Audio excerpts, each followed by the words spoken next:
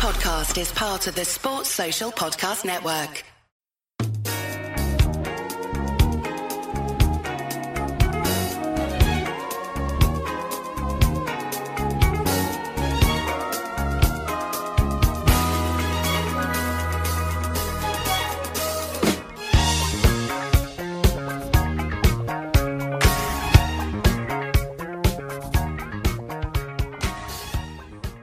Hello, I'm Eddie Gibbs and welcome to another episode of Off the Wall, the podcast where we give you a little flavour of what's going on over on the paywall side of Anfield Index over at Anfield Index Pro. And I don't have much voice still. I'm back from Madrid. I'm trying to limit my talking time. As you can probably hear, there's a bit of a gravel in that voice still. So hopefully, all being well, back to normal next week. But we did want to bring you an Off the Wall, and we've had some amazing content on AI Pro celebrating Liverpool's rise to the top and our rightful place again as European champions for that sixth time, and all that's come with that. The excitement out in Madrid, the celebrations afterwards, the parade on the streets of Liverpool. Our club has really excelled itself this week, and I'm sure you'll all have loved seeing all the content that's been out there. And AI Pro have tried to play our part in that. There's a whole load of shows out there. There's Jan Molby, there's our Rate Don't Hate show. There was an amazing post-match Raw where Trevor and the guys got together for about 2 hours after the game.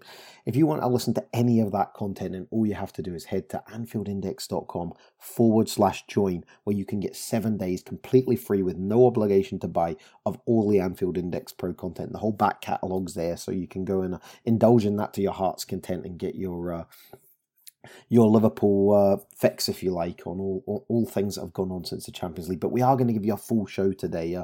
We're going to give you Old School. Now, these are two guys that if you've listened to Anfield Index over the years, you'll have heard so much of their voices since we started podcasting in 2013. The reason we've gone with this podcast, it's called Old School. The reason we've gone with Old School this week is we wanted to give you a real flavour of not just the journey Liverpool Football Club have been on and how the team's evolved since 2013, but also the Anfield Index story, because these guys have been there pretty much right from the start. It's Gags Tandon, our founder, the pod father, if you like, and you may saw that iconic picture from the stadium in Madrid with his podfather top on that Herinda kindly gave him. And he's joined by Dave Hendrick, and really these two lads just chew the fat on everything, on the journey for both Anfield Index and for the team. So we thought this was a great one to give you, but there's so much more out there. One of the real highlights, Nina Kauser speaking to John Harding, the German football correspondent, on all things Jurgen Klopp. A really fascinating listen on our Euro Incision podcast. So do go and get that free trial, AnfieldIndex.com/join. And in the meantime, I'll leave you for the next hour and a bit with the dulcet tones of Gags Tandon and Dave Hendrick. Here we go, folks. Old School. Enjoy. Gagan! Oh my god! Oh my god! Did something happen over the weekend? Oh my god! Something unbelievable happened over the weekend. I didn't think we would. I was losing a little bit of faith in the karma gods, man. That something good wouldn't happen for us. It's been a long fucking time. It has. Well, it's been since the last major trophy. It's been 14 years. I know we won an FA Cup and a League Cup in the interim, but the only two that really matter are the Premier League and the Champions League. And 14 years, we finally got that off our back. It's over. That's it. That's the gap. It's not going to be like that moving forward because we're in such a good place as a football club. And we're going to cover all that, man. But you know, this pod is old school. You know, you've had all of the post match stuff really from Dave on Raw in depth. I've just been speaking to Sachin and Nin on Media Matters, covering a bit of things in terms of, you know, how it was out there and a couple of stories. But this is about old school. This is about AI. We're just gonna shoot, you know, as friends and talk about Liverpool as our journey and how fucking amazing it feels for us and for us on this website as well. You're listening to this. That's the type of stuff you're going to expect. So if that's not what, you know, it doesn't tickle your fancy, then probably not worth sticking around.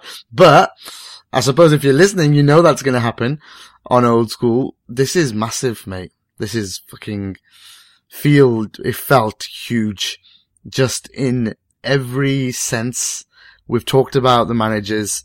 There's going to be specific pods on the manager, who's a legend now, without a doubt. There'll be specific player pods, I'm sure, in the future, stuff we're planning. But this is going to be a selfish one. This one's a selfish one for us. Fuck me, man. It's like 8-9 years of hard work on this website to get to this point, to fucking cover something that meant something. And I know it all means something, cause you love it and we love it and we're passionate about it, we wouldn't do it. But Jesus Christ, that felt good, Dave. I can't even explain how good it felt in every level, not just the fandom level, but professionally, everything. It just, I could breathe.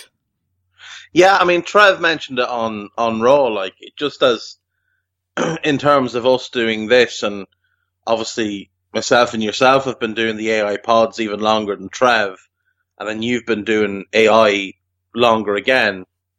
And it is sort of, you know, we came so close in 13, 14, and there's times I still go back and listen to those podcasts and just listen to the journey that we had that season, because we started doing these that season.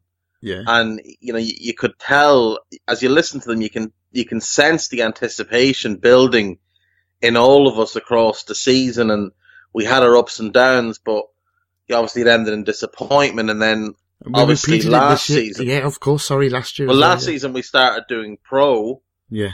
And of course there's the run to the Champions League final. And again, the kind of sense of anticipation, the build up. And I said to the guys, I listened on the morning of this year's final, I listened to the pod we did last year after last year's final, when we all tried to put a brave face on and we all tried to be positive about things. And you can just hear it in all our voices. And the same in the post-Chelsea one from 13-14, you can hear, I know I heard it in my voice, where I'm very, very, you know, stoically trying to stay positive about things. When in truth, it was crushing. Like, it was absolutely fucking horrible. The parallels, man, I can't believe it. First year of AI Pod, we came second in the league to that. Gerrard slip was all there. That was what even made it hurt even more. And then last season was the first year of AI Pro, and the Karius concussion stuff happened, and it was crushing again, but crushing in a different sense, that it pretty much crushed the fan base. Didn't crush the club, obviously, because of Klopp, because of the players are saying as well, because of Klopp. But then it crushed a player, definitely. You know, it crushed him. And it did. It's sad. It's sad either way. I know people hate Karius and stuff, but... Yeah, well, those people are dickheads, though. Yeah, like, at the end of the day, level, that hurts. Like, he's just a footballer. Yeah. And he's a normal human being who went through an absolutely horrendous time. And it's a year later, and I think the tweet he sent out after the game, I think that's probably, hopefully, that's him able to close a book on a horrendous year of his life where, people forget, if it hadn't been for him, we don't get to the final last year. No. He made big saves at big times. He helped us get to the final last year. Yeah. But then, obviously, the final happens. Then there's the concussion stuff comes out, and he gets even more abuse over that from mindless dickheads. And then he goes to Turkey, and it's all a bit up and down across the season. Finally finds a good run of form, and then we win the Champions League. So now he's able to tweet that out and say how happy he is for everybody, and it's great to see him finally in a good place. And how weird is it, though, that... And I just mentioned this on Media Matters as well, so sorry for repeating myself, folks, but how weird is it that pretty much a goalkeeper's won us... It's arguable, you can be argued that a goalkeeper's won us the Champions League. When you look at the story of Napoli saves, the saves against Barca at home and away, and then the saves in the final, there's an argument to say that Alisson Becker, you know, has a big hand to play in winning the Champions League as well. Oh. Huge, absolutely huge. But like, I liked Van Dijk's post-match press conference when he was asked about the same thing. He said the guy said to him, "Do you think that last year a goalkeeper cost you the Champions League and this year a goalkeeper won for you? Is that the difference?"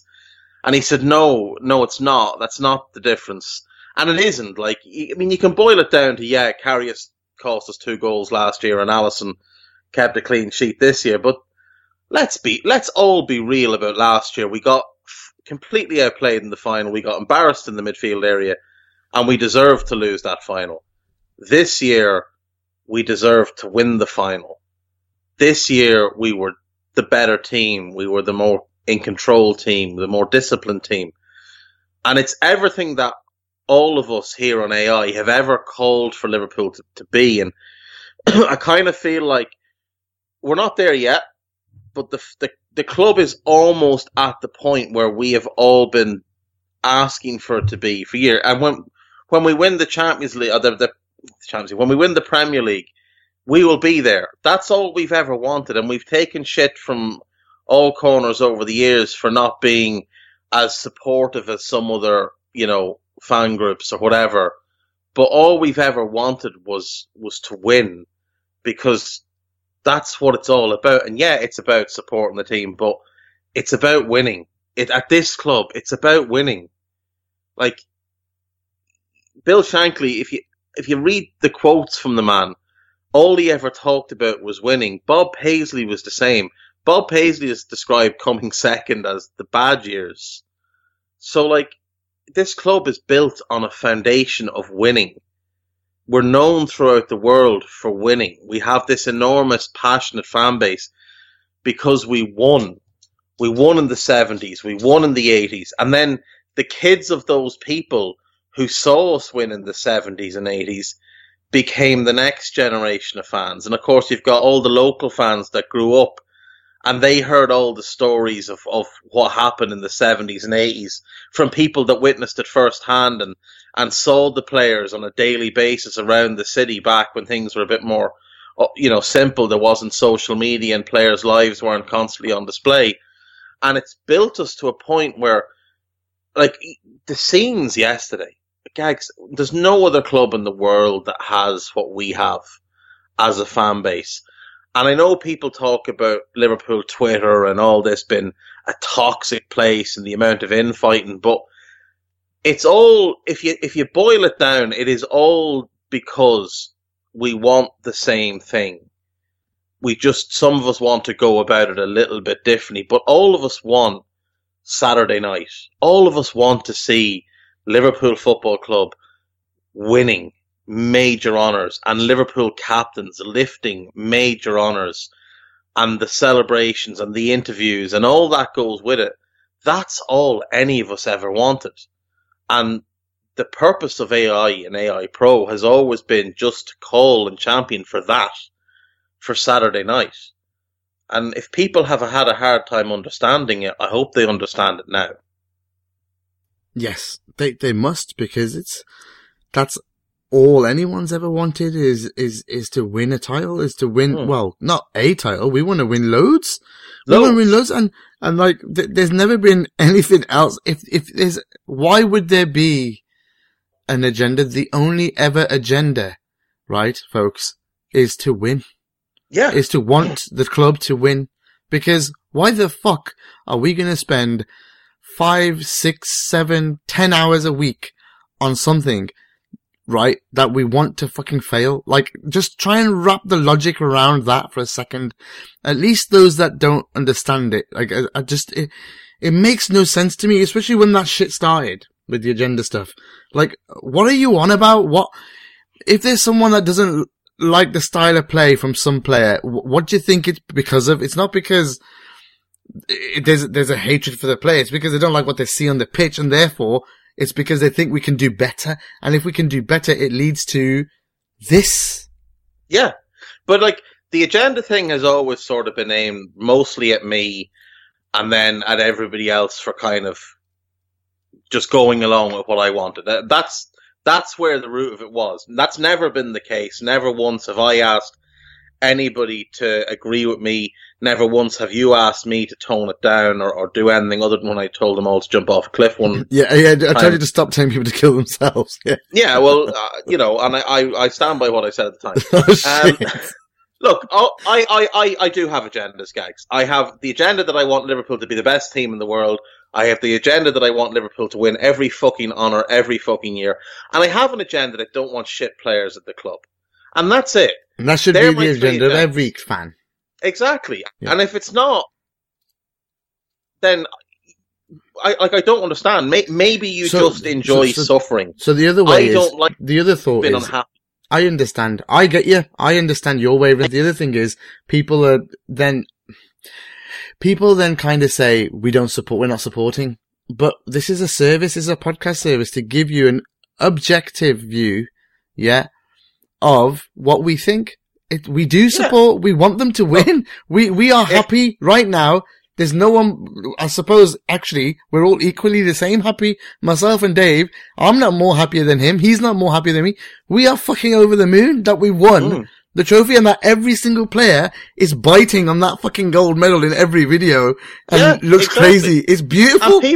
But people seem to be under the impression that I would be unhappy that Jordan Henderson lifted the... Like, what the fuck is wrong with people? I don't care who lifts it. I don't care who lifts the trophy, as long as they're wearing a Liverpool jersey. I don't care. That's the only thing that matters to me, is that the team have won. And if you're using a certain player lifting the cup to try and prove your own point, then you're the one with the agenda. If you're sending out tweets with a picture of Jordan Henderson lifting the trophy, going, he's vindicated all of us. First of all, you're a fucking idiot. And secondly, you're the one with the agenda.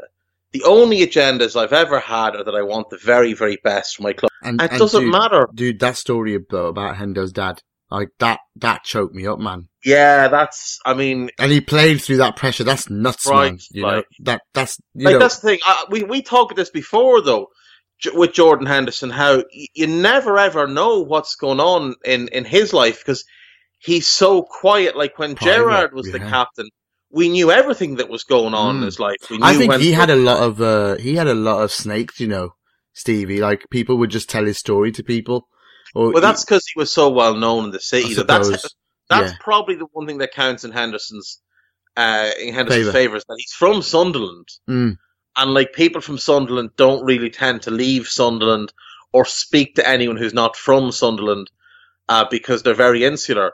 Whereas Gerrard was from the city, was at one point going out with someone who was from the city and very famous because she was on Brookside, Jennifer Ellison. I can't remember. I don't watch it, so I wouldn't know. I think that was the girl, but he was going out with her, and then there was loads of fucking nonsense about, some gangster or something. I don't know, but it was all crazy, like. And then, like, obviously when Stevie had his kids, because his missus was quite well known as well, it was in the press and all this kind of stuff. With Henderson, Henderson could have triplets tomorrow, none of us would know about it for 6 months. And the way he's handled this with his dad, massive credit to him. We're not going to talk about performances in the final, but the fact that he went on the pitch with that hanging over him, that's huge.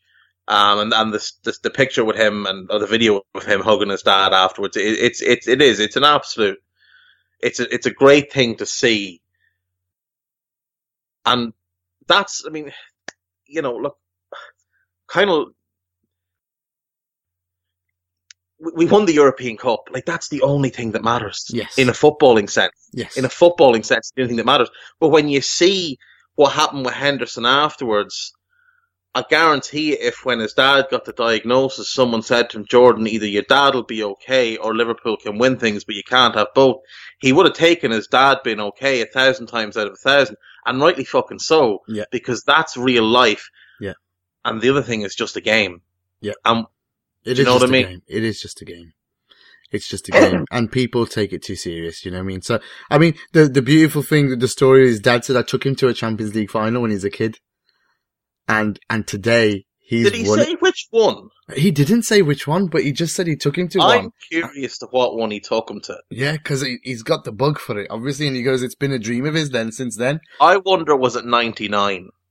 Did he bring him to the new camp to see United? Because I remember hearing that his dad had tried to sway him towards going to United. And then United obviously had the concerns over the way he ran, allegedly. Or so Ferguson claimed. I wonder, was it that one? Because I know he was a Sunderland fan himself, like Jordan was. Yeah. Probably still is, obviously. But I wonder, was his dad a United fan, or is his dad a United fan? Is that the final he brought him to? If so, I bet he, like, that's the thing. Like, imagine him as a United fan seeing his son, Liverpool captain, win the European Cup. Like, the football fan side of him was like, oh, for fuck's sake. Yeah. I think, you know what though? Like my dad, United fan, he because of AI Pro, and because I'm invested in this, he said, fuck United. You do it for your kid. Of course you do. You do, and that's why we're guessing, but I reckon if he was, I reckon he's a Liverpool man through and through now. I mean, now, definitely, Jordan's a Liverpool winning captain in the Champions League, and that's gonna live forever, forever, and that's, look what it is. And so, he will be proud forever. Do you get what I mean? Yeah, and he should be. He rightly should be. Like, that's, no matter what else happens, that's gonna be the greatest moment of his career. Mm. Do you know? Yeah. So he should absolutely enjoy every minute of it, like. Because, to be honest, we could go buy more midfielders, and then this season already Jordan's playing time has been a bit hairy, So you don't know what's going to happen in the future. Klopp isn't. We think he is a romantic, but he's also shrewd and very ruthless. At the end of the day, we will most likely buy a midfielder this summer. And Henderson, and Ox will be back, and Naby will play a lot more next season. And Henderson is going to find his minutes a lot more limited, and that's fine. Like, from a footballing point of view, that's from a Liverpool point of view, that's fine. Like, it's not going to hurt us to have him play less. But it might work in our favour when he's fresh. But nobody can ever take that away from him now. That away from him. That's what I've always like. When people criticize us, especially me, for saying things about players, you have to take them in context. When I say someone's shit, I mean they're shit in terms of what I expect of Liverpool and what I saw Saturday night. Like, that level, the Champions League winning club. So, like, when I say, like, Dejan is shit, I don't mean, like, he's shit compared to me and you. He's a million times better than me or you. He's the best player any of us have ever seen, like, in our schools or in our local towns or whatever. But compared to the level, so that's always been my thing. I've always sort of set a bar, and players either reach or they don't. And I'm not ever going to not say whether they reach or they don't. And I'm always going to word things randomly because that's how I do. But like, if Jordan Henderson's or Lucas or like, Lucas was obviously the one. Oh my God, Lucas was the one that started. And I know Lucas did listen to this, did listen to AI and had a good cry about it. But, like, do something else with your spare time. Like, don't be worrying about the opinions of fans. That for me is always why I think we struggled, was that we had too many players who were worried about the opinions of fans. And when you listen to great players like Souness or like Roy Keane, winners, like real winners, they always said, like, they didn't listen to what the fans were saying. They didn't read the newspapers. Mm-hmm. They just put their head down and got on with it. I remember Ronnie's stories. Ronnie's saying he was shouted at every game all the time, but he just moved on. Ronnie Whelan, that is. He just said every game he was always the one that was picked on. Everyone, there was a joke in the squad that they hate you, but he just carried on. Ronnie Whelan, if he played today, would be appreciated for what he was, which was an absolutely brilliant midfielder. Brilliant on the ball, great work rate, great defensively. Ronnie Whelan could do everything. And it's insulting when you see, over the years, a bunch of mediocre players been compared to someone like Ronnie Whelan, who's one of the best midfielders to ever play for our club. Like, not quite Souness level, but just below it. Ronnie could do everything, and he was obviously very unfortunate with injuries towards the end of his Liverpool career, but like, Ronnie was a great player. I thought so. One of my favourites, man. You talk about placing a free kick into top corners. That boy could. How many people in our squad could do that? By the way, we had Barnes, him. I remember we played Portsmouth. Yeah, semi-final in the cup. No, was it semi-final? Was it quarter? I think it was a quarter-final in '92. Right. And Ronnie took a free kick late on. Yeah. And hit the crossbar. I think Barnes scored from the rebound. Yes. I think that's right, isn't it? Yeah. I think that was a quarterfinal. Darren Anderton, I remember watching in that game for Portsmouth and thinking, geez, he's really good. And then he ended up at Spurs and ended up injured for his whole career. But, it's players shouldn't worry about what we say. It shouldn't affect them. They should have far more important things to be doing with themselves than, reading their mentions on Twitter. Like, first of all, if you go on Twitter and at a player, you're a dickhead. But players shouldn't concern themselves with that type of nonsense. Like, they should just forget about it. Like, at the end of the day, they're professional footballers. So they've made it to that level. They're good enough to be at that level. And they should just, ignore all the morons like me. That's what they should do.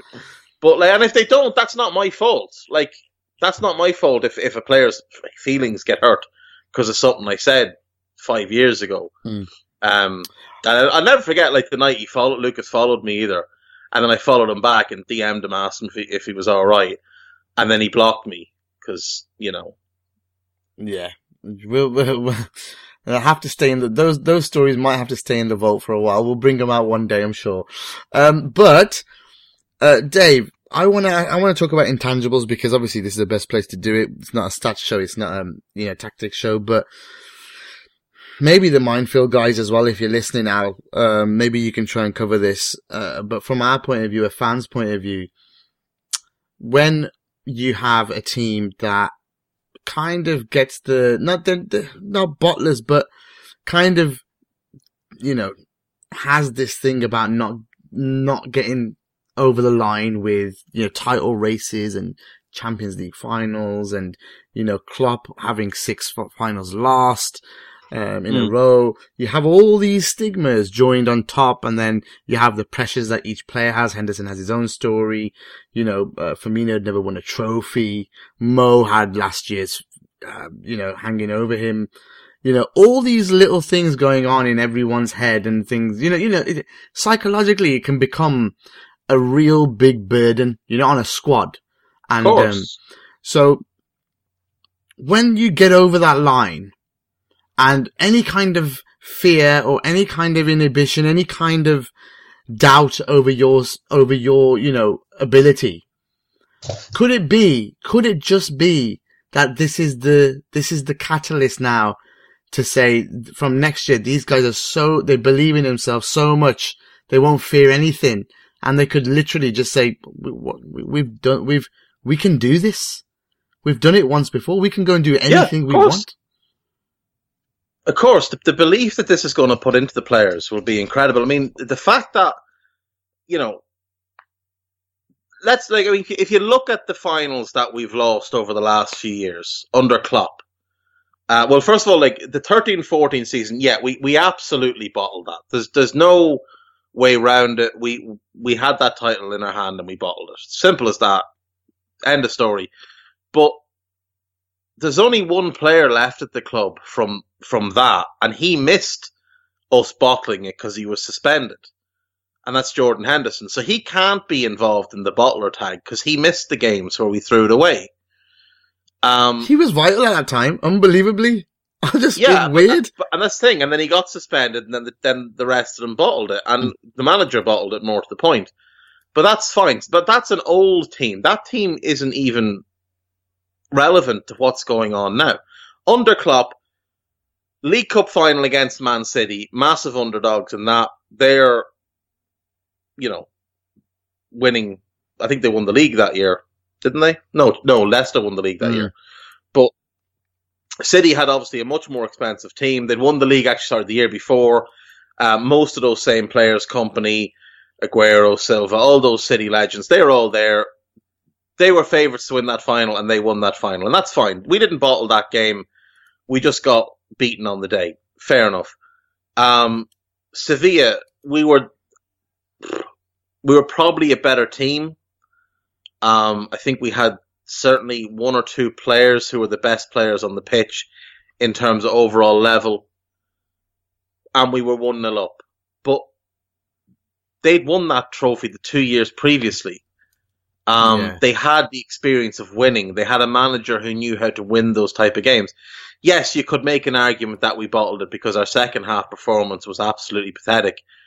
But, again, they'd won it the 2 years previously. They're defending champions. I don't know that we were favourites in that game. I think they probably were. And then, like last year, Real Madrid, they're going for 3 in a row, the 4th and 5th in 5 years. They've got all the world-class players. They've got, a legend as a manager who's obviously going for his 3rd Champions League in 3 years, who's won everything as a player as well. There's no fool on earth who could say we were favourites to win that game. And this year, I mean, no one people say we bottled the title. In what way could you possibly claim we bottled the title? Like, we were ahead in January. The title isn't won in January. The title is won in May. Had we lost a game in March or April that gifted the title to City, I could understand maybe a bit of criticism, but we didn't bottle the title. We got 97 points. The 3rd highest points total ever in the Premier League. The highest ever by a team built within the rules of the game, I might add. But we got 97 points. We lost once all year. And what planet could you possibly say we bottled that title? And then look at the Champions League. I mean, we get Bayern. No Virgil in the home leg. We get a 0-0. That's advantage Bayern in as far as everybody's concerned. We went there and beat them. We lose to Barca 3-0 over there. We're out, according to everybody. And we bring them to Anfield and thump the life out of them 4-0. Like, the amount of bottle this team has shown this season. How many late goals did we score? Like, in the last 15 minutes of games, it was definitely the most in the Premier League. And the character, not to use a Brendan Rodgers phrase, but the character this team has shown all year long. And there's been a few ever presents. The midfield obviously changed regularly throughout the season, but I mean, the likes of Virgil, Matip when he became a regular, what big performances game after game. The front three, even when not at their best, still turning up with goals and assists, and the 2 fullbacks, absolutely incredible all year. Alisson, what a game changer. Like, the bottle this team has shown puts to bed any claims they bottled things in the past. There's no way you can claim they did. Not this team. In no way has this team or any member of this team bottled anything at this club. And that's why it gives me hope for next season that this might be the thing that, that's why even the game, as soon as we scored in the final, the game plan for both teams has gone out the window. I don't think Klopp even expected probably something like that to happen. Neither did Poch. Poch, for me, I think they wanted to play it like the Anfield game where they wanted to do the counter. They ended up having the ball for the majority, and I actually think they didn't know what the fuck to do because it wasn't their game plan. I just honestly firmly believe they looked a bit clueless for 75 minutes because they didn't expect to have the ball. They expected us to dominate with the ball and definitely. I honestly think they just felt like, this is what? Yeah, I think our plan probably was to get a goal and then play like we did, but I don't think we certainly didn't expect it to be that early in the game. But you're totally right. Their plan was for us to come out, us to dominate play, to be a bit expansive, to leave ourselves maybe a little bit open, and then to try and hit us on the break with the pace of Son, the creativity of Eriksen, the running of Ali, and hope that something would land at Harry Kane's feet that he could just bury. And we didn't allow that to happen because we just gave them the ball and said, right, come and beat us. And they didn't have it in them. No, they didn't. Like Sissoko, I mean, the guy's a nothing player anyway, but he gives away a penalty after 30 seconds and then he's out of the game. And nobody will ever convince me that he was injured. Nobody will ever convince me that guy went off the pitch because he was injured. He went off the pitch because he just had enough. He was gone. He was a shadow of a man walking around the pitch for the last 20 minutes he was on it. He was out of the picture. That's their power in midfield gone. Winks is a nice, tidy little player, but he's not going to open a defence. No. And I thought, now he's gotten criticism, but I thought the job Gini Wijnaldum did at nullifying Christian Eriksen.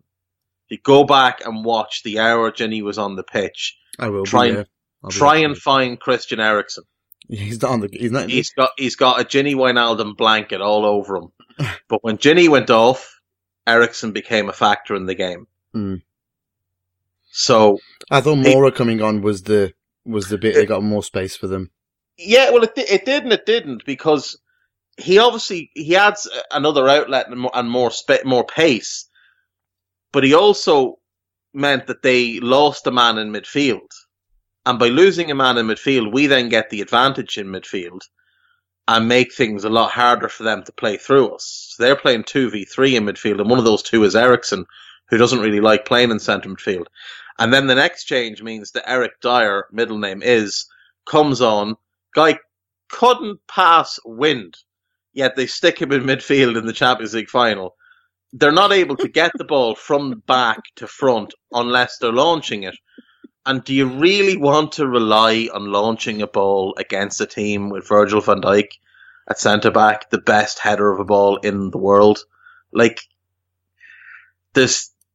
I think Spurs are a very good team, and I think they'll only, if they can keep everybody and add a couple of pieces, they will only get better. They've got a great manager. They're deep. They've got a good squad in terms of, two good players from most positions. They're really strong. If they can add a couple more, they'll be back. Like, they shouldn't be too downhearted. The same way we shouldn't have been last year, because it was only going to get better for us. And I honestly think, Gags, we are right on the cusp of doing something very, very special at this club, because you look at the players we have. Every year we've ever had, a major, close call. 08-09, we knew Alonso was leaving. Mash was talking about leaving. There was talk he'd go. There was talk Torres could go. So we knew someone was gone. Go back to 05. Yeah. And all the talk that Gerrard might go. Always. Do you know? We're not in that position, are we now? No, there's literally, it was the like, when Rodgers got second, we all knew Suarez was going. Last year, Phil obviously left middle of the season. This year, there's no talk, and there was talk going into the summer that Mane could go if Zidane had stayed at Real. But this year, there's no talk. Everybody that's important is signed to a new contract or a long-term deal, having just joined. Yeah. All the best players are locked in for 4, 5, 6 years. Yeah, and if they want to go, they're going to cost 175 to 200 million, and no one is paying that. Exactly. No one is. That's the thing. That's what this win does as well. This takes Virgil van Dijk's value from 150 million to 200 million. Mo's value from 200 million to 250. Mane and Bobby from 100 to 150. This puts their value up even further. We are now the number one team in Europe. We're the number one team in Europe. I heard you say that on Raw. You said we're the number one team over 2 years because of the final last year as well. Yeah. But when you say that, don't you? And we just discussed this on Media Matters. So if you do want to go back and have a listen to that pod, do so. But Sachin called it, we're in the midst of a golden era, but we just don't even know it, because back-to-back finals, right, is very rare. Right, especially for an English side, we didn't do it with Rafa. It was two out of three. 2 out of 3, and this is now 3 out of 4 for Jurgen. Well, the last time we did back to back was 84, 85, and you know how good exactly, and you know that's a golden team. So is this the next golden era? And Sacha's got a valid point. We are at 97 points in the league. We never thought. At the start of this season, Dave, myself, we've done old school all season. We didn't think we could go on both with the squad on 2 fronts. No, definitely not. And I certainly didn't expect us to challenge for the title the way we did this season. I thought it'd be next season before we could really challenge for the title. And I still think we were a year ahead of schedule with that. I think next year was the year that we had targeted, because the team isn't finished yet. No. Klopp has built it stage by stage by stage. He started off, built the attack, then he built the defence, then he got the goalkeeper, and almost got the midfield completed last year. This summer it's just about finishing the midfield and adding depth, and then we're good to go. And I think next season, I think we will challenge for the title. I think we'll make another go at getting back to a Champions League final. And I saw Klopp and Van Dijk mention that, like how hard it will be, but Like, they're already looking at it and going, yeah, we can do it. We can get back there again because we know what we're doing is right. So we've talked intangibles. We talked this Champions League final in a different way that we would normally. But you also talked about, Andrew, about John Henry and FSG. And what I want to cover is now for the last third, or maybe however long we go further from this in this pod, is talk about transfers, the next steps, because the aftermath of the Champions League, and also what he's been saying in the lead up, especially the owners, John Henry, like on the eve of the Champions League final, was saying, "I'm going to invest this summer. We're investing in players. This summer we're going to give whatever they want." But that's before he even knows they've won it. Now that they've won it, the checkbook is just like, "Yo, Mr. Edwards, you go and get that Bruno Fernandes first. And De Ligt, if you want him, get him too. It's alright. We can afford it now. We've just made £250 million from TV fucking money." That's the thing. We have, and we've got to be, if not the most desirable team in Europe, certainly in the top 2 or 3, to any player out there looking for a move this summer. We've got a world-class manager. We've got world-class players throughout our team.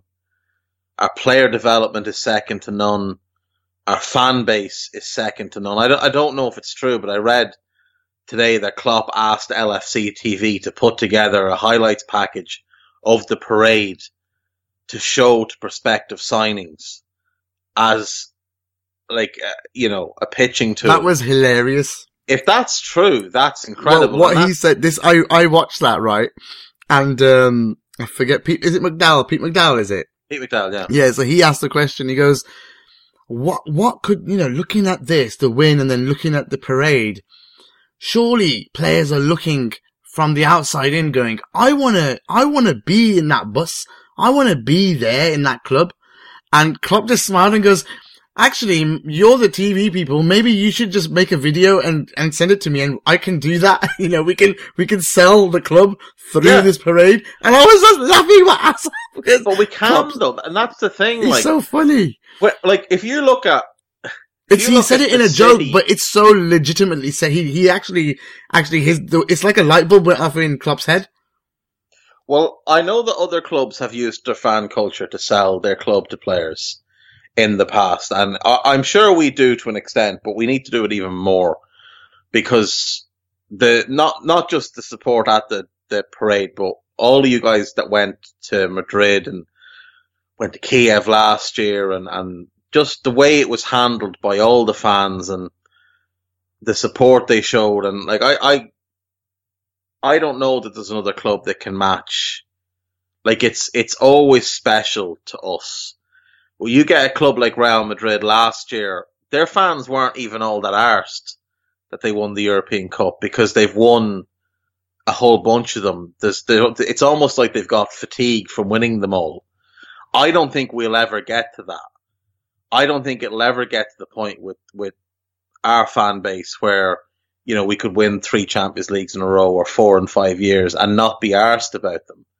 We'd still send 80, 90,000 people to the final, to just go and invade a city. Yeah, it's crazy. If the Football Club of Liverpool decided they wanted to take over the world, they probably could, because they'd get the numbers. It's just come back from Madrid, and I've likened the Jamie Webster concert thing that they did in the fan park to Live Aid. Literally, the scenes were breathtaking scenes. I don't see any other club able to put that on. And yes, it's a little manufactured because they chose the location, they knew how it would look, but that is what a good club does. It sets it up to make it look unbelievable, but not only that, the club trusts its fan base to go and do that. That's the big thing. What other club has that? No one. Like, no one else has that. Like, when United got the Champions League finals, there wasn't, like, anybody doing what Jamie Webster's doing. Like, Jamie Webster's obviously a very talented musician, and he is sorted for life, because that kid can just play. Well, he's not a kid; he's a grown ass man. But like, he can just do nights like that and have. He was at the after party singing for him. But yeah, that's the thing. He is now part of the club. Yep. From what he does, but no other club has that. I mean, when he started doing these type of things and coming up with these songs, or when A Boss Night started putting on these events, I doubt any of them expected that the club would full on embrace it the way they have. I don't think Jamie Webster ever expected that he'd be playing to the players after they won a Champions League final. Do you know what I mean? I mean, that's what this club is about. I know it sounds cheesy to outsiders, but it does mean more. It's not just about supporting the club. It becomes a way of life. And when we lose a game, and thankfully it doesn't happen very often, we're all absolutely devastated for like an entire week. Yeah. Or until the next game or whatever it is. I don't know the other, like I work with, across the board, like United fans, City fans. My stepfather's a City fan. I've got United fan mates, Arsenal mates, and I don't see that it affects their moods the way it does with us. Oh man, it destroys us. Do you know what I mean? Like I felt really sorry.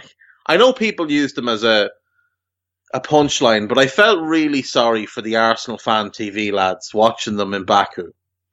Because those lads go to every game, without fail. Those guys, DT, Troops, and is it Robbie's the main guy? They go to everything. They're always there, and they have watched some absolutely abysmal stuff over the last few years. They've gotten their asses to Baku, and I've been to Baku. Did and you it's see a lovely the video place. though about how they were making money off of a loss? Did you see that? No.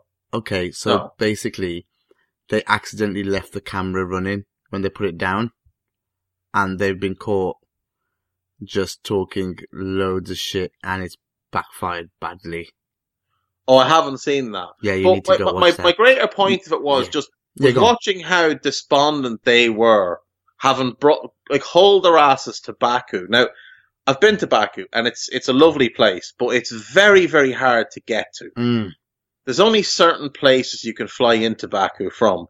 So you can't just do a direct, you can't go from Dublin to Baku or London to Baku. You've got to fly to St. Petersburg or whatever, or Moscow and transfer, or whichever way you want to go. But you see those guys do that, but the next day you kind of get the feeling that they're over it, they're fine. Whereas with us, I remember last year, we were all, Fabinho thing helped massively because we announced that a couple of days after the final.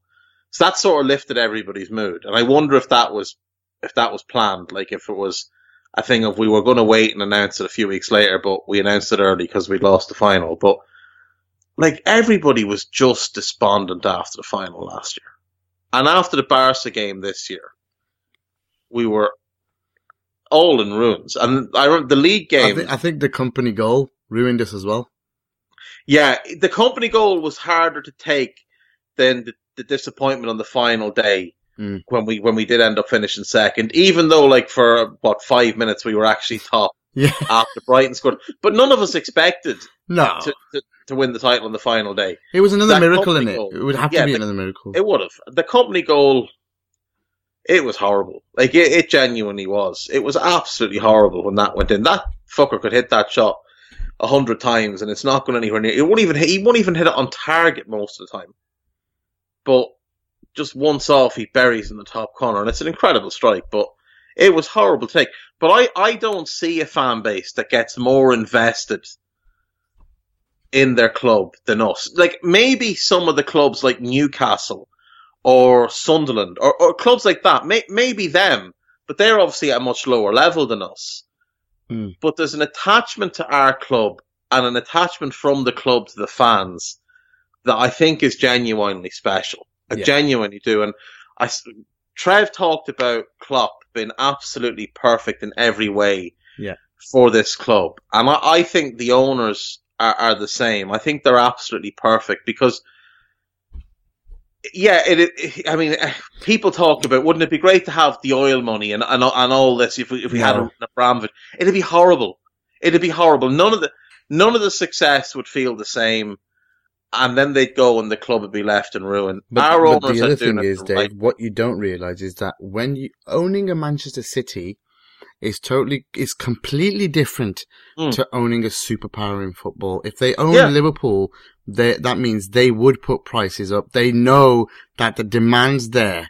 They won't give a flying shit about the locals. They won't give a crap about anything. They would just go and change it all and try and milk as much as possible out of it. Because at the end of the day, Man City, they got it on the cheap. And, and like their history, like they do have some history. They're not like Chelsea. Yeah, they do have some history. And they had that great team in the 70s with Lee Bell and Summerby, and it was all, and Young, and it was all great for them. And, they talk about Malcolm Allison still and Joe Mercer, and that's all fantastic. Well, they have their history. When they were at Main Road and they were playing in like the equivalent of League One and they were selling out, that's brilliant. They had a fan base. They have all that. But like you say, they got the club on the cheap. They don't fill their stadium. There isn't a demand to fill their stadium. So they can sell so they just sell season tickets at like, I think 350 quid. Someone told me is the cheapest season ticket at Man City. Now, correct me if I'm wrong, but I think the cheapest season ticket at Anfield is about €750. Yeah, it's double. So, and the waiting list is about 10 years. Yeah. So realistically, right, you think of it, a couple of years ago, FSG decided to raise the ticket prices. And the fans held the walkout and, there was letters sent and people got rightly annoyed because the product that was on the pitch wasn't worth paying any extra money for. Nope. And the club went, right, fair enough. We'll just freeze the ticket prices. That's fine. We don't want an argument over this. If people aren't going to be happy, they could easily have just gone, oh, fuck yous. We're upping the price again. Double. The tickets are double now. If you don't like it, tough. And you would have got a whole bunch of people that would have handed back their season tickets. And a load of locals would have been frozen out, or they would have just, because the locals, obviously, the club represents the city. So the locals, the city represents the locals, and the mindset of the locals goes into the city, goes into the club. So they would, and it's traditionally socialist city as well. So they would have gone, right, well, fuck it. We'll go and we'll support Formby or AFC Liverpool, AFC Liverpool, or whatever, a local team, like a Phoenix club, or we'll all go to Chester and we'll support Chester or whatever. And that would have been, the club owners would have been like, that's grand. We have 10 years worth of people here on a waiting list. Do you think there's not enough people on the waiting list to fill the stadium? Of course there is. Of course there is. And they would have had more Thomas Cook packages, and there would have been more planes coming in from all different parts of the world. Exactly. And your point here is the owners valued fans, and they value the local fans. They value the local community. When they started to remodel Anfield, one of the big delays was they wanted to take care of the L4 area. They didn't just want to build a big monstrosity, knock down a load of housing and go, scram, forget about it, the council can clean it up.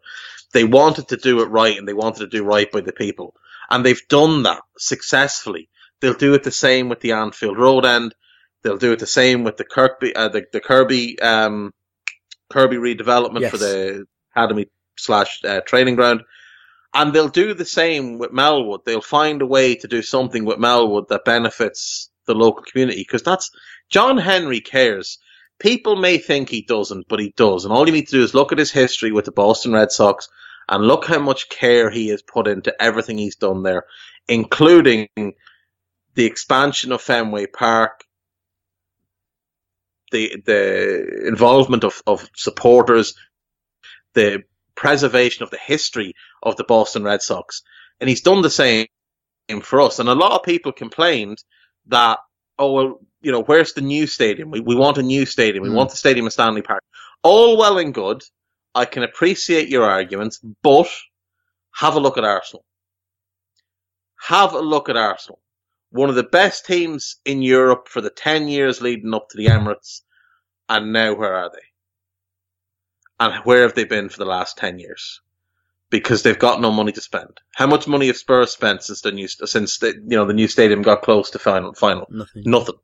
The last player they bought was Lucas Moura, who arrived in the same transfer window as Virgil. Do you know, it's all well and good to want the new stadium, but if you're going to do it right and run your club properly and make everything sustainable the way FSG have done it, you can't buy a new stadium, or build a new stadium rather, and remain competitive on the pitch. Totally agree. And that's why, we have to give so much credit to them, so much credit to the owners, and it's not even a joke. And it's just, everything is just fitting into place so nicely. Like we've been talking, and it's been on, Money Talks, it's been on all the preview shows that I do, that the desperation was real this year to win something, because the timing of it is so good financially as well. Not just because of us, like we've already discussed how happy we are and what it means to us as a fan base, but then us personally on what we do here on this website. But then what it means financially for the club in terms of all the new deals coming up and whatever. This literally could push Liverpool on its way to becoming the biggest club in the world. Like, maybe that's a bit of an over-exaggeration with Barcelona and Real Madrid, but it could be going in that direction, and it will be making its own money. It's not relying on fucking taking loans or a monarchy, you know? Yeah, I think Real and Barca will always be, I think, the two biggest, for differing reasons. Number one, I mean, as you say, they're held up by government, Barca mostly by the Catalan people, and they're kind of a symbol for Catalan independence. But Real are held up by the Spanish government. And then there's also the South American factor, the fact that players in South America grow up, and when they talk about going to Europe, they talk about, we want to play for Barca or for Real. But then there's the other two super clubs in world football, who are Bayern Munich, and unfortunately that share of horrible fuckers up the way in Manchester United. They're super clubs. They're clubs who produce vast amount of revenue, who obviously have incredible success behind them and great history and whatever, great fan bases. We kind of sit in the tier below them with Juventus and a couple of others. It's an elite bracket, but it's not quite the super club bracket. AC Milan would be in that top tier if they could get their shit together. But they probably sit a little bit below us now. But there's no doubt that we can use this as a springboard to, over the next 4 to 5 years, cement ourselves right there with United and with Bayern. Think back to the 70s and 80s when we were winning everything and United won absolutely fuck and all. And nobody thought that by the end of the 90s, United would be, and it pains me to say this, they would be a much bigger club than Liverpool. And by 1999, when they won the treble, and they'd won a bunch of Premier League titles, and every player was clamouring to go there, they were a much bigger club than us.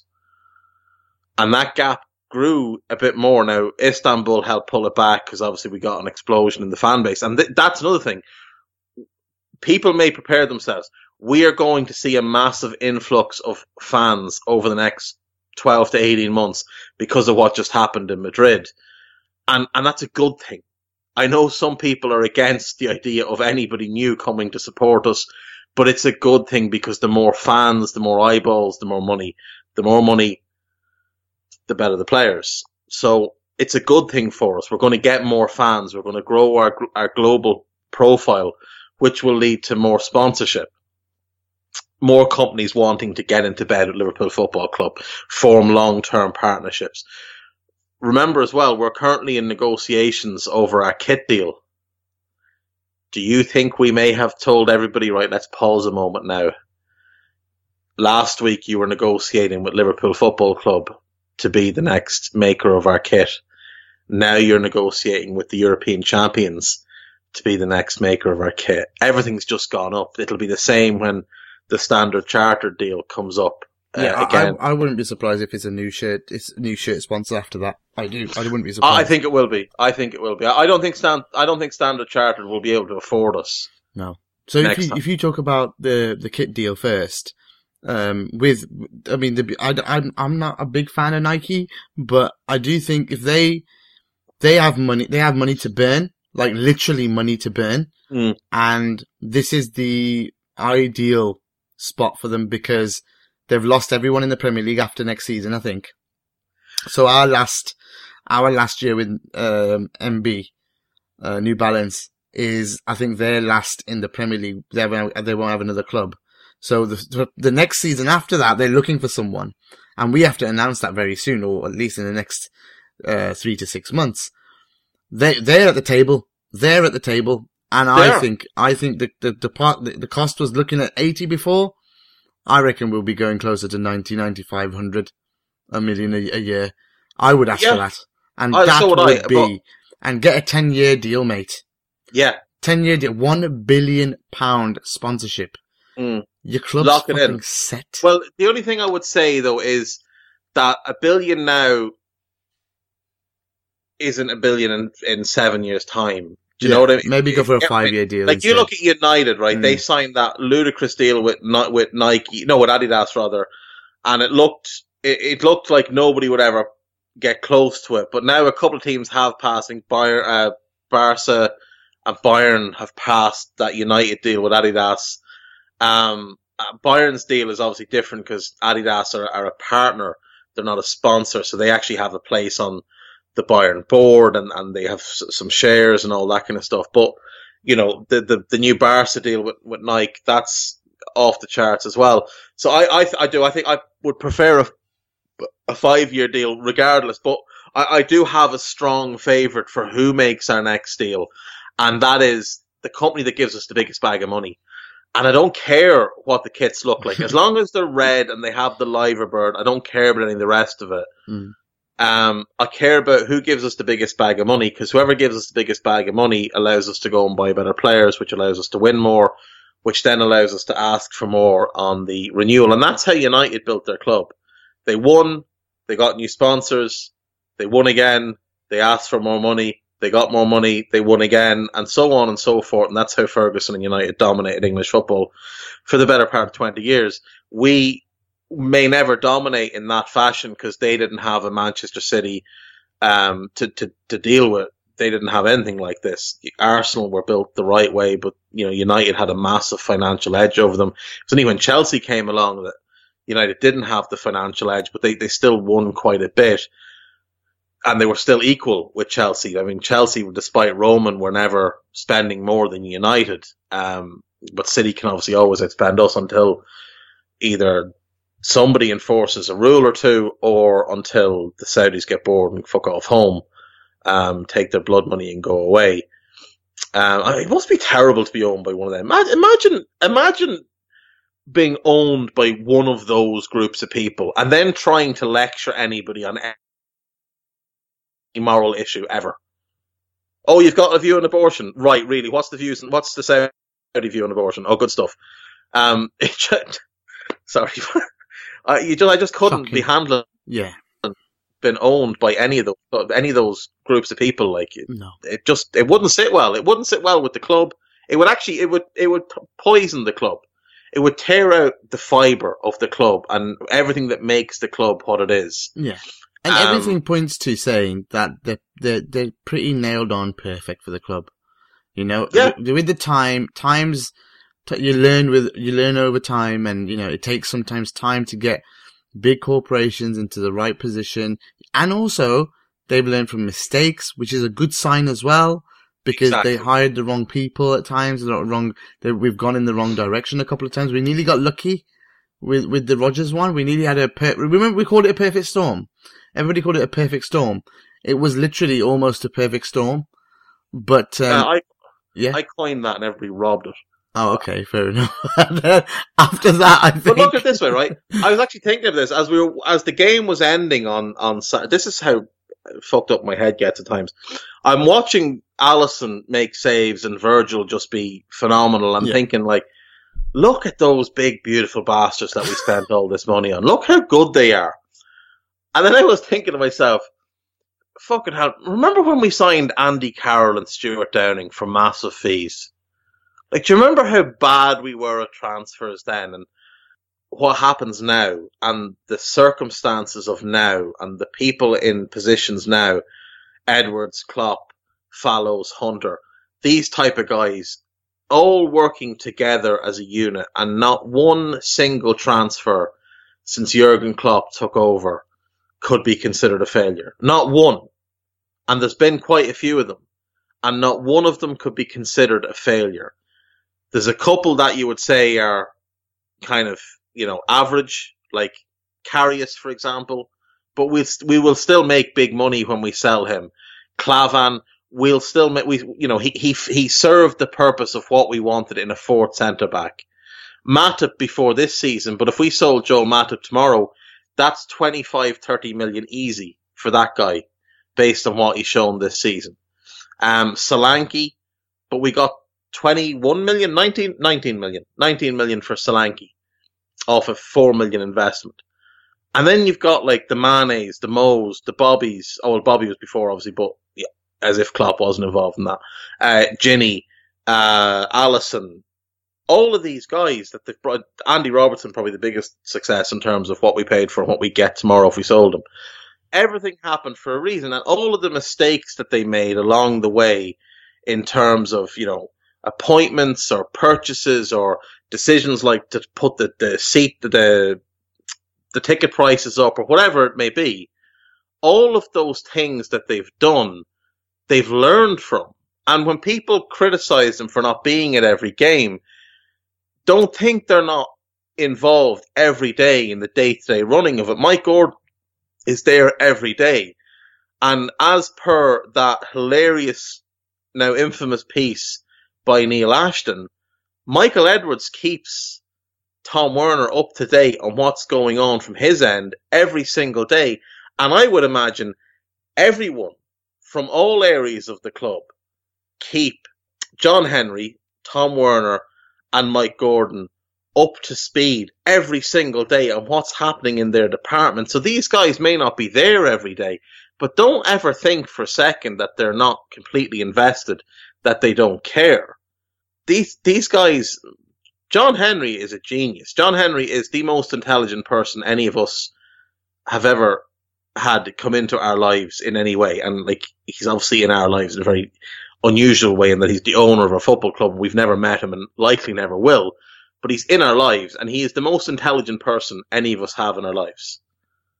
Don't think he does anything he hasn't given considered thought to. Amazing.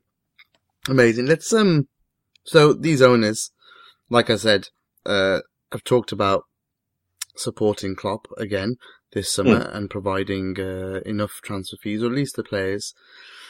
So, would you want enough players or a small squad? I mean, I was talking to someone more fantasy type of stuff now, where I said I would like to go for pretty much everything if I could in a season. I would like a squad big enough to not worry about that.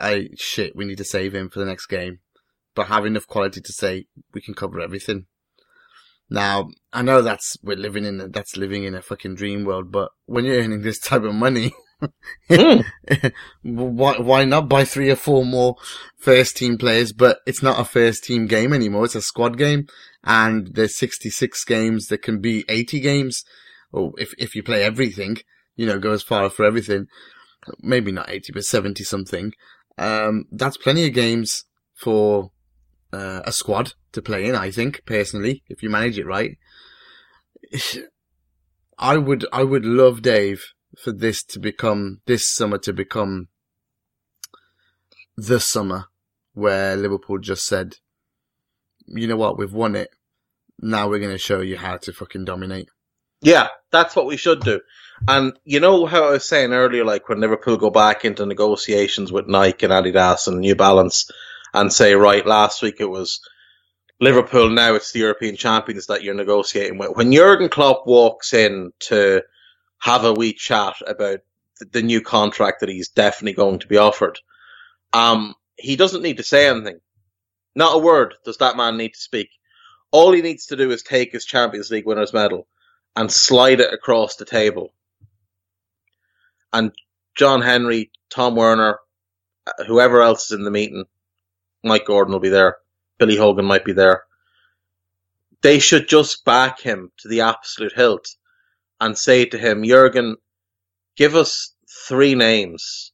Anybody you want. Now, not Mbappe, because that's obviously, that's 250 million for one kid. But give us 3 names and we'll go get them for you. And if Klopp was to say to them, right, get me De Ligt, get me Kai Havertz and get me Joe Felix. Yeah, it might take 200 million to get the 3 of them. But as you said earlier, in terms of just the TV money from the Premier League and the Champions League, what was it, 250 million? Yep. Just this season? Just this season. So the money's there. Just this season, that money is there to spend. Or it's there to spend in theory. Well, there'll be more, won't there? There'll be more coming in from all the sponsors and everything else. That's exactly it. And all I'd imagine, given Bill Hogan is incredibly good at what he does, there's probably built-in clauses that, as and when we win things, everything goes up. Oh shit! Yeah. Also, the feeder clubs need paying. Roma and Mo Roma for Mo and Alisson will have some kind of clause for winning it. But it's only a couple of million each. Van Dijk, I don't think there is for winning the Champions League. I think it's the league that is on Virgil. But I could be wrong. But if it is, it's a couple of million here and there. You might be talking 20 million. That's fine. Sell. Well, look. Danny Ings is going. There's 20 million straight away that covers that all the money that will be due to those clubs for the players we've gotten. But we could go out this summer and we could just go balls to the wall this summer. We don't need a ton. It's not like we need to go and buy 8 players. But ideally you would want a backup goalkeeper. And we went through this on the committee pod. Adrian would actually, the more I think about it, I love Dan's suggestion. Adrian would be perfect. He's on a free. His wages won't be crazy. The signing on fee won't be crazy. And he will be happy to be back up at Liverpool. And stylistically, he fits.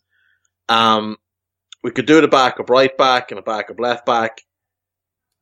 We could do it, a new centre back. De Ligt obviously is the one we picked on the committee pod.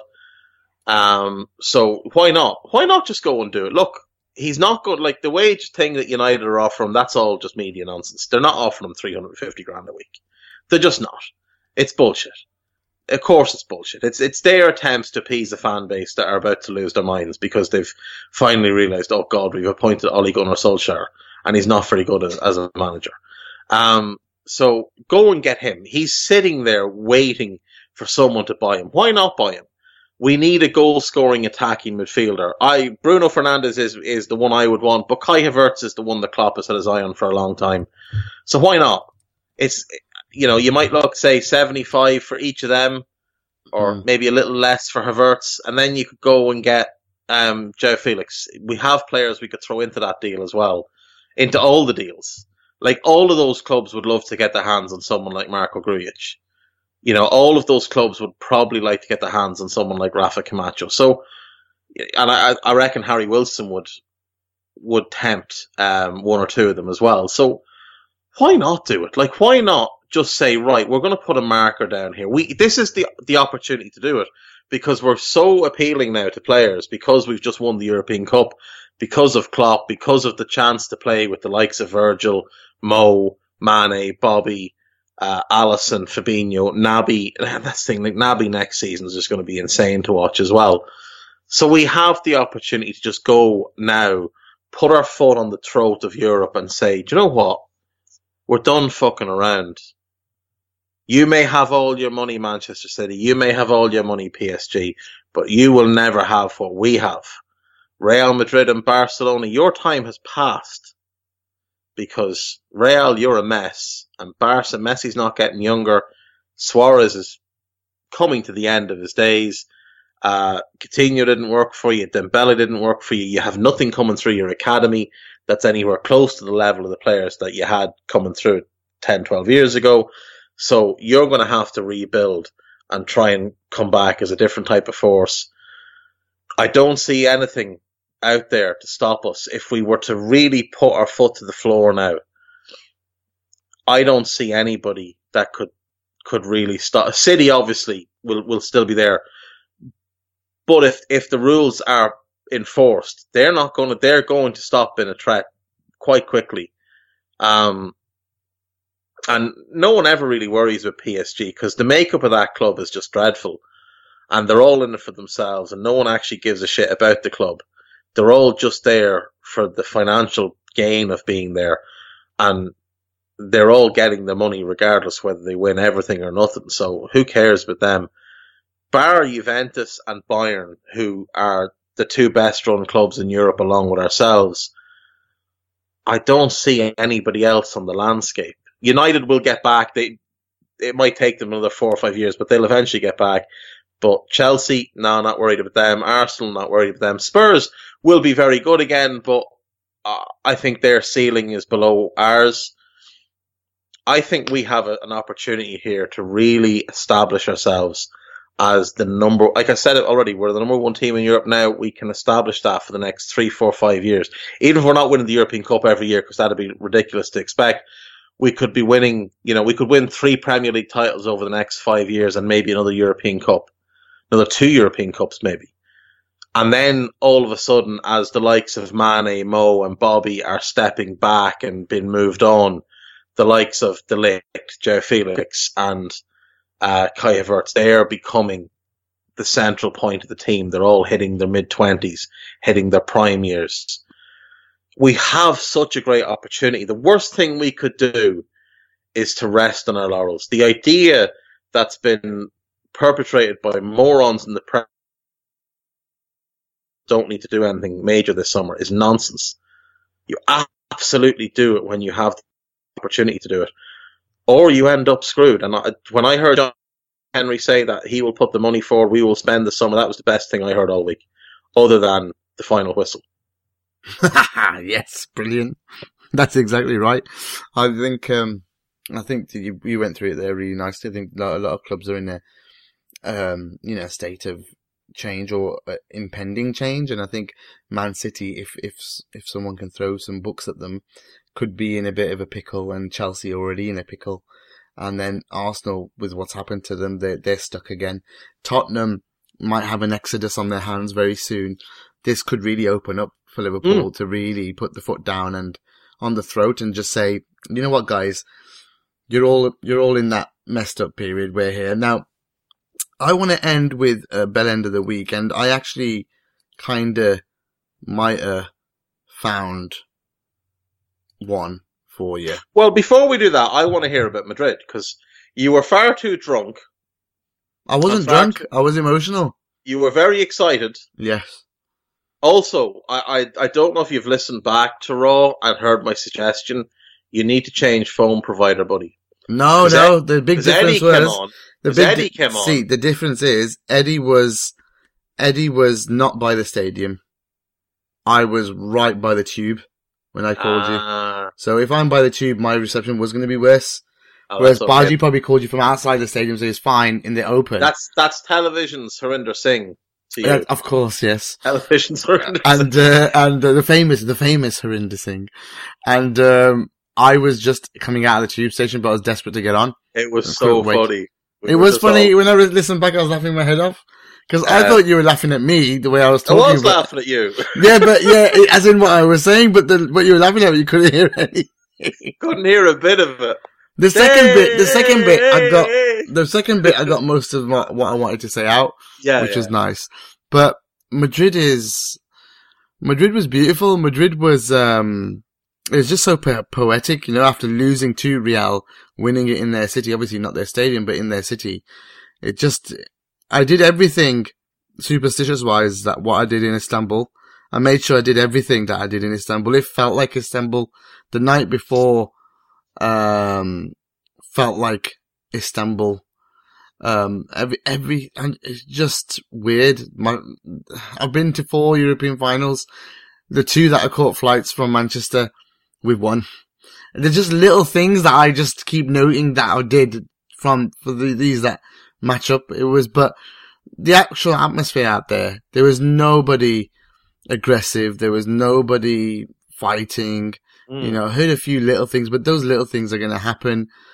Apart from those little things, which are minors, everything was so well behaved between two sets of supporters that a credit to English football. I have to say, they were outnumbered 7-1. So really, we should get 7 times the credit. Let's be honest. But you have to say that they took the loss really well. They didn't go fighting people.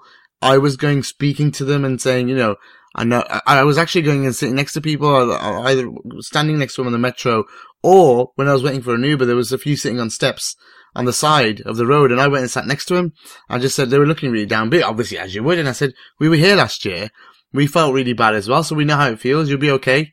You know, and that's it. And I think, but you know what he said back, Dave? You know what he said back, though? What? He goes, thanks, mate, but you're here all the time. Yeah, that is fair. Yeah, exactly. And I shut up. I said, fine, I'll walk away, because at the end of the day, 4 finals in fucking 14 years, and we spent like 8 out of Europe. Yeah, and that's the thing. Like, we are used to this. Like, Europe is just part of what we do as a football club. It's not what they do. It's new to them. But I think Spurs are at the start of something that could become a great era for them. This is probably the best team they've ever had, and they've won titles in the past, but I think this is probably the best team they've ever had. Unless Poch leaves. And that's the thing. But the question is, where would he go? Yeah, there's not many options, right? The thing is, there's a couple of jobs that might open up. The one job that may open up next summer that might tempt him is the Man City job, if they haven't had the book thrown at them. If Simeone decides to leave Atletico at any point, I think that's where Poch will end up. I think Zidane is probably back for 3 or 4 years at Real. Bayern, of course, could open up, but you just don't know. Like, and he has to go and start over again at those clubs. Like, he's built something at Spurs, and it might take look at us, right? We had to sell Coutinho, who for a couple of years was the only bright spot in our team. We had to sell him to become great. We had to sell him to win the Champions League. They might have to sell Harry Kane or Christian Eriksen to win major honours. And if they do, they should. There's too many people buy into this thing that selling your best players is a backward step. It's not always. It's if you don't invest the money properly. If you do what we did with the Torres money and buy Andy Carroll, or if you do what we did with the Suarez money and buy Lallana and Lovren, sure, that's a backward step. But if you do what we did with the Kevin Keegan money and you buy Kenny Dalglish and Alan Hansen, or you do what we did with the Coutinho money and you buy Virgil and Alisson Becker, look how much better we are. Exactly. Do you know what I mean? So they could sell, if someone offered them 150 million for Harry Kane, they would be insane to turn it down. They already have a ready-made replacement in Son. And I think they look better when Son plays than when Eriksen plays, or than when Kane plays. They could go and buy a couple of world-class midfielders. They could buy Ndombele for about 60 million and one other for maybe go and buy Yuri Tillmans for 40 million. And then you've still got 50 million left to go and buy a nominal attacking replacement for Kane. They could buy Nicolas Pepe. They could buy Memphis Depay. They could become a better team. They could get 3 exceptional footballers for 1. So they shouldn't just go, if we lose him, it's all over. Poch is the key. Keep hold of Poch and everything else will be fine. If you have to sell Kane, get the most money you possibly can for him and reinvest it properly in 2 or 3 top-notch players. There's no question Spurs can get better from here. And, their fans are obviously despondent, but I thought they handled themselves brilliantly. They've been very, very good on on social media. The Spurs fans and friends, all of them rang me after the game to say congrats and all this stuff. Got family members. Was very classy. Kev De Vries. Kev De Vries, very classy. Well, Kev De Vries is probably the classiest person I've ever met. He's just an absolute gentleman. But he has been phenomenal after the game. And I'm doing a podcast with him, hopefully the next couple of days, to do a season review for all 20 Premier League teams. The one we do every year for EPL Roundtable. And we'll do that. And I'm looking forward to talking to Kev, because Kev is my friend. He's not just someone I podcast with. He's my friend, and I felt for him. Of course, you do. You know what I mean? In a way, I wish it wasn't them that we'd beaten, but, that's who we had to play, and that's who we had to beat, and we beat them. And I'd feel much worse if we had lost. Exactly. than I feel for him that we won. But yeah, I mean, look, we're champions of Europe, and that's it.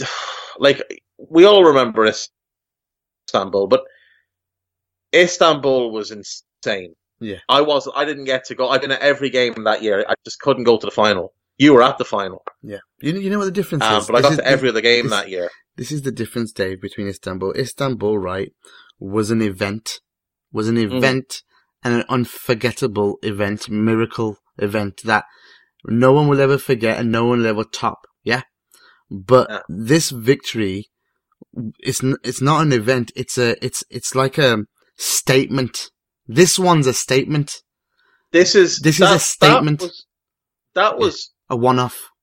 That's exactly that. Istanbul was a one-off because, as I said on Raw, we were nowhere close to the best team in Europe. We weren't even the best team in England that year. This European Cup is the culmination and the result of years of planning and hard work, of building. Rafa done that in his first year. He was only in the door. He wasn't his squad.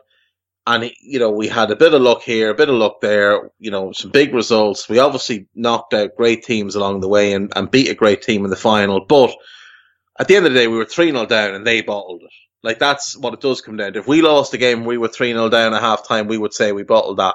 They bottled that final. We had an incredible 6 minutes and they absolutely smashed the life out of us for the remaining 114 minutes of that game. If you thought you were on edge for 95 minutes in this game because we were 1-0 up, try being us. Majority of the people that were there were probably in Istanbul, but just try being the people that were in that stadium that felt the absolute devastation of losing 3-0. Yeah. Then coming back and then holding on for another fucking 60 minutes. Like, exactly. With no shots. Like, we didn't, literally had no chances. Let's not forget that Dudek save as well. Yeah, exactly. We were just holding on. Like, Shevchenko at that point in time, peak, was the best number 9 in the world. He scores that 99 times out of 100. I have no idea to this day how Jerzy Dudek saved it. And I don't think Jerzy Dudek ever had a fucking clue how he saved it. How did Traore make that save off the line and shit and all that? Yeah, you know what I mean? But and then Cara and Gerrard just putting their bodies on the line. Give it everything. Sammy Hippie headed away everything. Carragher blocked and tackled everything. Gerrard was the same. The two lads were absolutely just tackling everything that moved.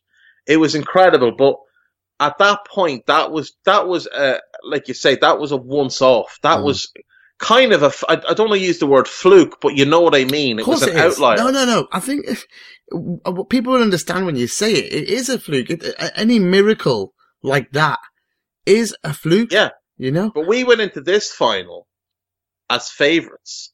We went into this final off the back of knocking PSG, Napoli, Bayern Munich and Barcelona. 3 champions in 3 of the 5 biggest leagues in Europe. The only one we didn't get was Juve. We knocked them all out, sent them all home. We went into this game as the favourites. We went into this game off the back of 97 points, off the back of last year's final. We went into this game, and I don't know about you, but I expected us to win. Yep. Mate, like I said, I actually didn't finish. When I was in Madrid, sat down next to fans before the game, Spurs fans, when we went for some lunch on the Saturday. And obviously, once we got through the banter, I said, what do you reckon? And they said, in all honesty, I think Liverpool are going to win. Simple as that. The same way we felt going to Kiev last year. We expected Real to win because they'd won the 2 years previously and because they were better than us. So this doesn't feel like Istanbul because it's not in any way like Istanbul. The only thing that's similar is we've won a European Cup. But this feels like the culmination of a couple of years, or the result of a couple of years hard work by a lot of important people at our club, a lot of building by Klopp and Edwards and the owners and Billy Hogan and whoever else. And it feels like it's the start of something else. It feels like it could be the start of major success. Now, Istanbul, I think we all fooled ourselves into thinking, oh, well, we could win the league next year. And we won the FA Cup, and that was great. And the we did actually get better after that because we got Torres that year. That Torres team was good. You know, it's interesting to say that. It's quite weird actually to think about that. We did actually go on an upward trajectory afterwards. It did help us a little bit. That's the thing. We went on an upward trajectory, but we never got that high again. No. And it was weird. Like, you think of back to 2007 when we got to the final. Well, it was done on the back of loans, wasn't it? By fucking Hicks and fucking shite. Exactly. But we got to the final in 2007. Yeah. And we had gotten better from 2005, and Milan had gotten worse. And I think a lot of Liverpool fans did go to that final, and I remember seeing people running around before the game singing "We've won it 6 times." In Athens, we won it 6 times. And I remember thinking, Jesus Christ, we're favourites to win this. Or at least we feel, I don't know if we were with the bookies, but we felt like we were the favourites. We felt like we had a psychological edge, I remember. That, that they might just think, what the fuck is this? It's going to happen again? That game near killed me. That's the most depressed I've ever been as a result of football. Yeah. I stayed and I missed my flight home after that. And I stayed in Greece for 4 days. And was just miserable the entire time. And, joys. But yeah, I mean, look, this is different. This does feel like it's the start of something incredible. And even after the final, even after we won it, even just reading down, people's social media or reading reports in the paper or listening to the players, and they're obviously all ecstatic and everybody's delighted, but nobody is shocked or surprised, and everybody's sort of taken it in stride and gone, this is the start. And Klopp said it himself, this is the start. And a couple of the players have said it. Virgil said it, this is the first of many, or we hope this is the first of many. And you do sort of get that feeling that if things go well for us this summer, we really could set ourselves up to be fucking unbelievable for the next few years. Yeah. And none of these lads are going anywhere. Where would they go? Where would they go? Everywhere is a step down from this. Yeah. Nina said something interesting to me earlier, actually. She said, this is off the pod. So she said, if someone did come in for a Mo or whatever for 200 million, or say for a Firmino or for a Mane, the first thing one of those players should ask in all reality is, okay, you're paying this for me. How much are you paying for Mo and Bobby? Yeah. Because it's the trio that works, It's the trio it's the team. What I think her overall general point was that this is a team. It's not individuals. It's a team that's winning. So you might think the grass is greener. There's a big example somewhere, where it shows that the grass isn't greener, and the poor chap is probably leaving that place very soon, and his name's Phil. So they've seen that. They've witnessed it. They know. Maybe sticking around is going to be better for us than anything. We're going to get paid well. We're loved. We're adored. We're worshipped. Where would it be better? We're comfortable.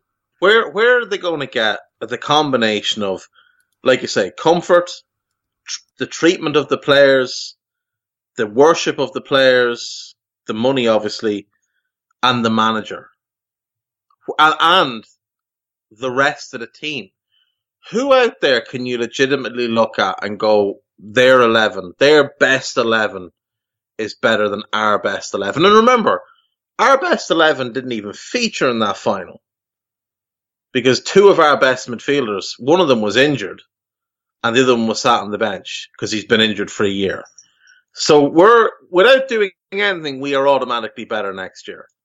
That's taken into consideration. Then you add what we're going to buy this summer, and we will spend quite a bit. I don't know if we'll have a huge net spend, but I think we'll spend 150 million this summer. Who can you go to that's going to be better than us next season? Like, if you put Mane into the Barca team instead of Coutinho, are they better than us? Well, probably, but if we then replace Mane with, 150 million, we're better again. Exactly. I think you trust our recruitment to then go and even improve the squad further. Exactly. And everything at our club is working perfectly right now. So everybody will want to stay. I can't remember where I read it. I read it somewhere that, that's the first time we rebuilt like Kenny did in the 80s when he sold Rushy. That's another example. Sold Rush, bought Barnes, Beardsley, Aldridge. And Houghton. Yeah, and in this one, we sold Coutinho and then went and bought all these 4 players. Van Dijk and Fab and Alisson and Keita. And Keita was before, but you know what I mean. And Shaq. And Shaq. So that's a big squad. That's a big coverage of squad. And look what it does. It makes you, it allows you to compete on 2 fronts. Mm. So if we could do something similar again without selling anyone this season, you could find yourself in a real strong position. But we don't need to sell. Yeah, exactly. Because we've made so much money. It's brilliant. All right, Dave. I think that's enough of us now. I think the people might be bored of us by now, but we've maybe not. But we'll do another old school with some actual other old schoolers, very, very soon. I think maybe after the first couple of signings, maybe. Yeah, sounds good to me. Okay, thank you, man. Taking enough of your time. You have a good week, and I'm back to work tomorrow as well. Back to reality. But for everybody else, thank you for listening. And this, take it in. Like I said, drink it in. We've won it 6 times.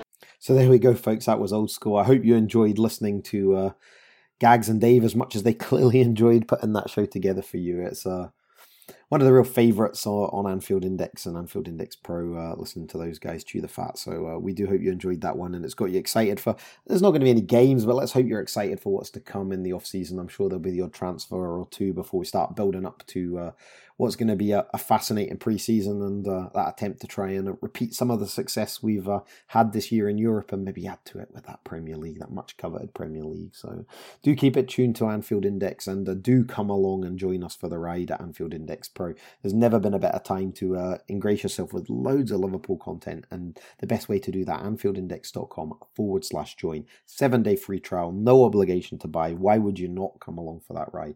We're going to have a player-by-player show. Jan Molby's going to feature in that, Trev Downey and a few others.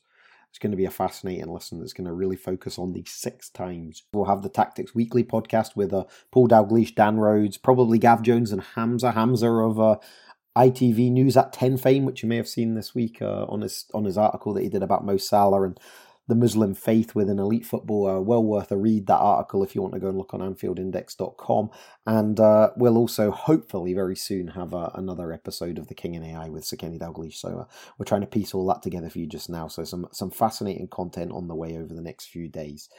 We love feedback. I always say it, but the best way to give us it is to join our Discord community, AnfieldIndex.com/Discord. That's DISCORD. Many subscribers are on there. Still so many aren't. So come and join that community. It's well worth it. It's far more insightful than some of the stuff you see on Twitter or Facebook. And obviously we are still on those platforms as well. We're on Facebook, just search for Anfield Index. And of course we are on Twitter. We have 2 handles. There's at Anfield Index for the normal Anfield Index content. And of course we have the subscriber side over at Anfield Index Pro to comment on the content there. Agree with anything Gags, Dave said? We know that Dave likes to give opinion. Some of you may agree, some of you may disagree with some of the things he had to say on the show. Do let us know your thoughts. We'd love to hear them, and the best way to do that, as I say, is on the Discord community. I'm going to go and rest my voice now. I heard that plum juice is the thing. Singers like Adele and all that, I vouch for that. Now, my acoustics will never, ever be at that level, but I'm going to go and give that a whirl, and then maybe after the weekend I can start speaking properly again. But we did want to bring you this off the wall, and thanks to Guy Drinkle as ever for producing all the hard work he puts in behind the scenes for this off the wall show. So until next time, up the Reds.